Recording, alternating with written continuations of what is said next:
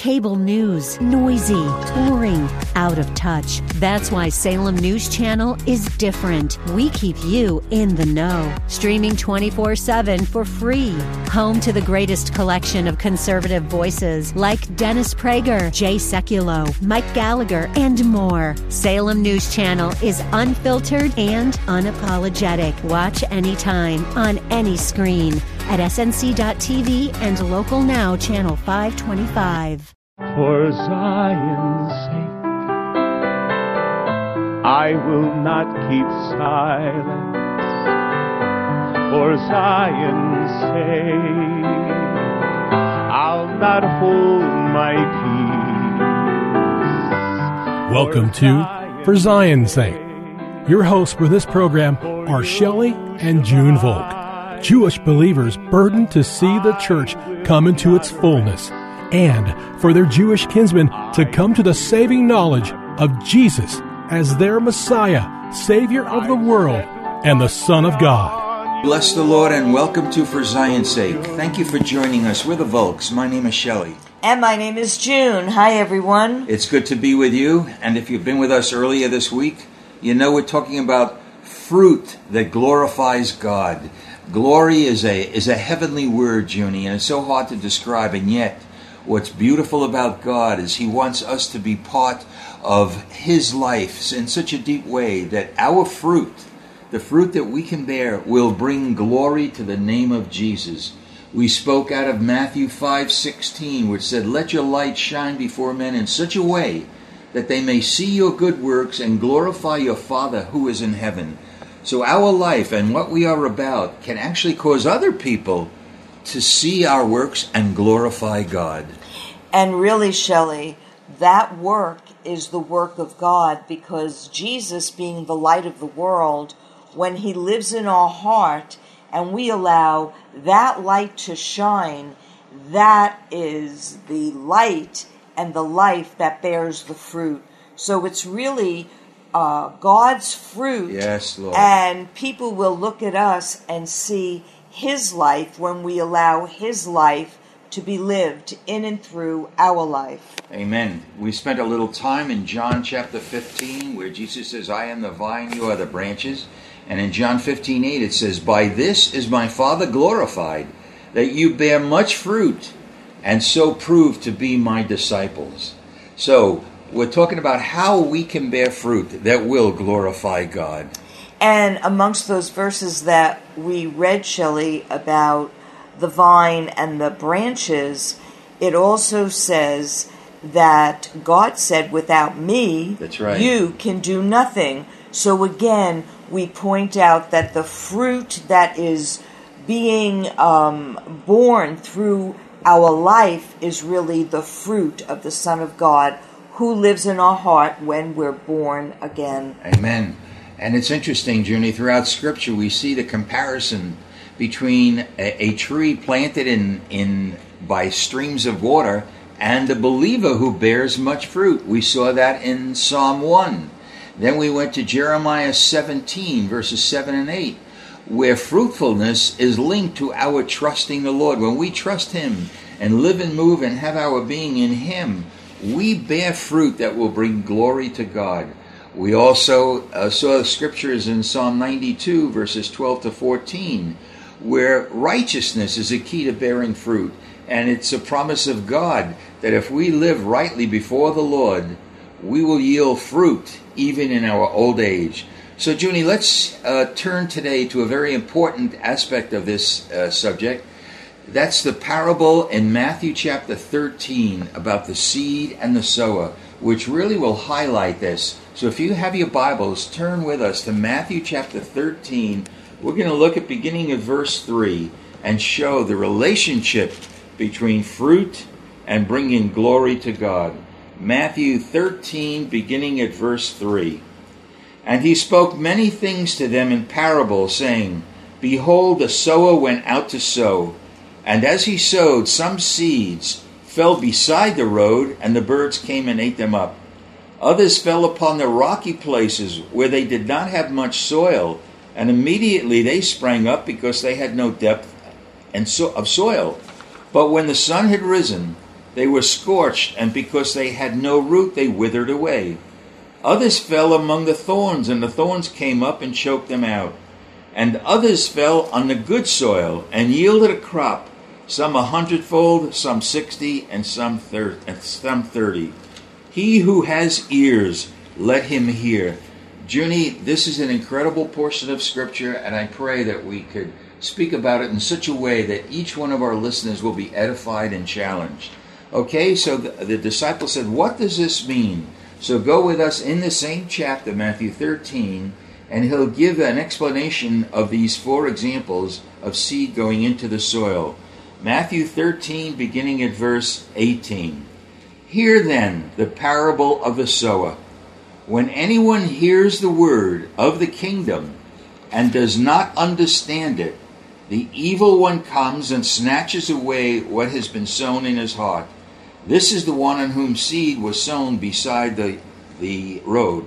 Junie, this seems so vital, because if we don't ask the Lord for understanding when we read his word, we're going to see we're very vulnerable, because Satan will see that and he'll snatch away the word that was already put in the heart. But we need understanding. We need discernment. We need the Lord to explain his word to us. I think of the verse that says, Junie, the Holy Spirit is our best teacher, and we have to allow the Holy Spirit to interpret and teach us the word of God. And along with that thought, Shelley, we're encouraged in Proverbs to trust in the Lord with all of our heart and lean not on our own understanding. So God is altogether different than we are. So I think you're absolutely right by encouraging our listeners, and for you and me, Shelley, to always remember to ask the Lord for his understanding in a matter, or for his understanding that he might open up our eyes to see his word as it's meant to be. Amen. Amen. All right, let's go to verse 20. God's going to explain the second example. And the one on whom seed was sown on the rocky places, this is the man who hears the word and immediately receives it with joy. Yet he has no firm root in himself, but is only temporary. And when affliction or persecution arises because of the word, immediately he falls away. Junie, this is such an appropriate word for the time and the age that we're living in. Because if we're not rooted in the word, and we get excited and immediately we're filled with joy, if there's no root, that word is not going to stay in our heart, and immediately we're going to fall away when things get difficult. And we're living in difficult times. And you know what strikes me with that verse also, Shelley, is rocky soil. And we really need to remember, what is the new covenant? That God will give us a new heart. Yes. A heart of flesh.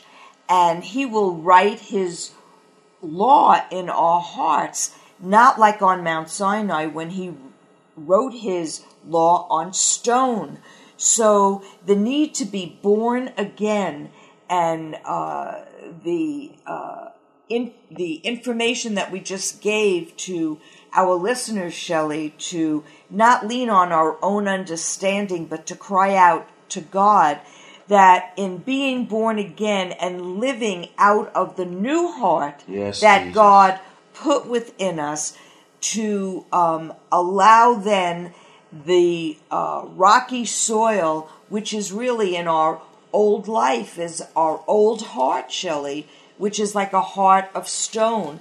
But now God has given us a new heart. So I encourage every listener that if you don't know the Lord, ask him to come into your heart, to give you a new heart, and to write his law on your heart, that you might be his people and he might be your God. That really is the new covenant, Shelley, that enables us to live in a right way before God, that we might bear fruit. It's interesting, Junie, that it says if the word isn't rooted in our heart, when persecution comes, we're going to fall away. Yet we know in Matthew chapter 5, the word of God says, "Blessed are you when men cast insults at you and persecute you and say all kinds of evil against you falsely on account of me.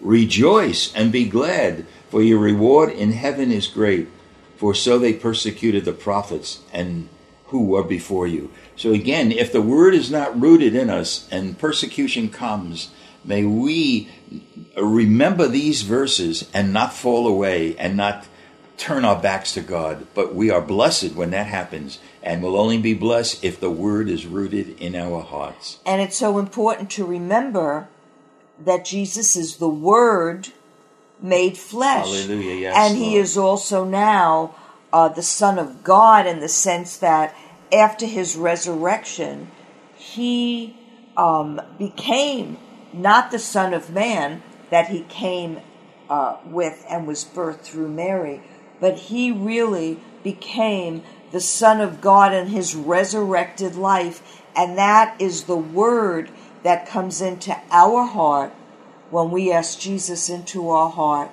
that will enable us to even recognize and see that we can rejoice and be glad when we suffer for righteousness' sake, for the righteous Yes, one. Lord, And yes. it really is through the righteous one's life in us that enables us to stand in that day, because it's not a human thing, Shelley, to rejoice if you're being persecuted. I mean, that would depress a natural man. But in the Spirit, it can enable us, through the life of the Messiah in us, to stand in that day and rejoice. Really. So, Junie, we see even these two examples, there's so much instruction for us. And again, as we've said so often on this program, because of the day and the age that we're living in, the two examples given should speak to us. And if our lives need correction, please, we want to encourage you to attend to that correction. For example, as we said, if we do not understand the Word of God, and the natural man cannot understand the Word of God, we need the Holy Spirit to open up the understanding. Like you said before, we can't lean on our own understanding. We're going to be led astray. We need the understanding that comes from God. It says in Proverbs, with all thy getting, get understanding. It's not our understanding, it's God. And of course, the second example that we just read, and we're not going to get to the third and fourth until tomorrow, but we need to see that when trouble comes, and trouble will come, we cannot turn away from God. The only thing we can rely on when persecution or difficult times that come is the Word of God. Let that Word, as you said before, Junie, become flesh in us. Let it become the essence, the very core of our lives. And, Shelley, if we feel ourselves weary or falling or frightened or turning away, Lord, that is the time that we need to cry out to God. Yes, Lord. To, just like the disciples did, Lord, I believe, help me in my unbelief. God is there when we cry out to Him, because He desires to be glorified in our life and to cause us to bear much fruit. Hallelujah. I think of the words it says, in the beginning was the Word, and the Word was with God, and the Word was God. Let that Word just be the essence of your life. Father, we thank you, Lord. Thank you, Lord. Thank you that you want to sow good seed, the Word of God, yes, into the depths thank of our you, hearts, Lord. the rich soil of our lives. Yes, that Lord. we might stand when the Lord appears. Bless every one of our listeners in Jesus' name. Amen. For Zion's sake. On behalf of For Zion's Sake, thank you for joining us today. If you would like to contact Shelley and June, you can write to them at P.O. Box 1784, Scottsdale, Arizona 85252. Until next time, may the Lord bless thee and keep thee. May the Lord make His face shine upon thee and be gracious unto thee. May the Lord lift up His countenance upon thee and give thee peace. This program has been sponsored by the Psalm 127 Fund.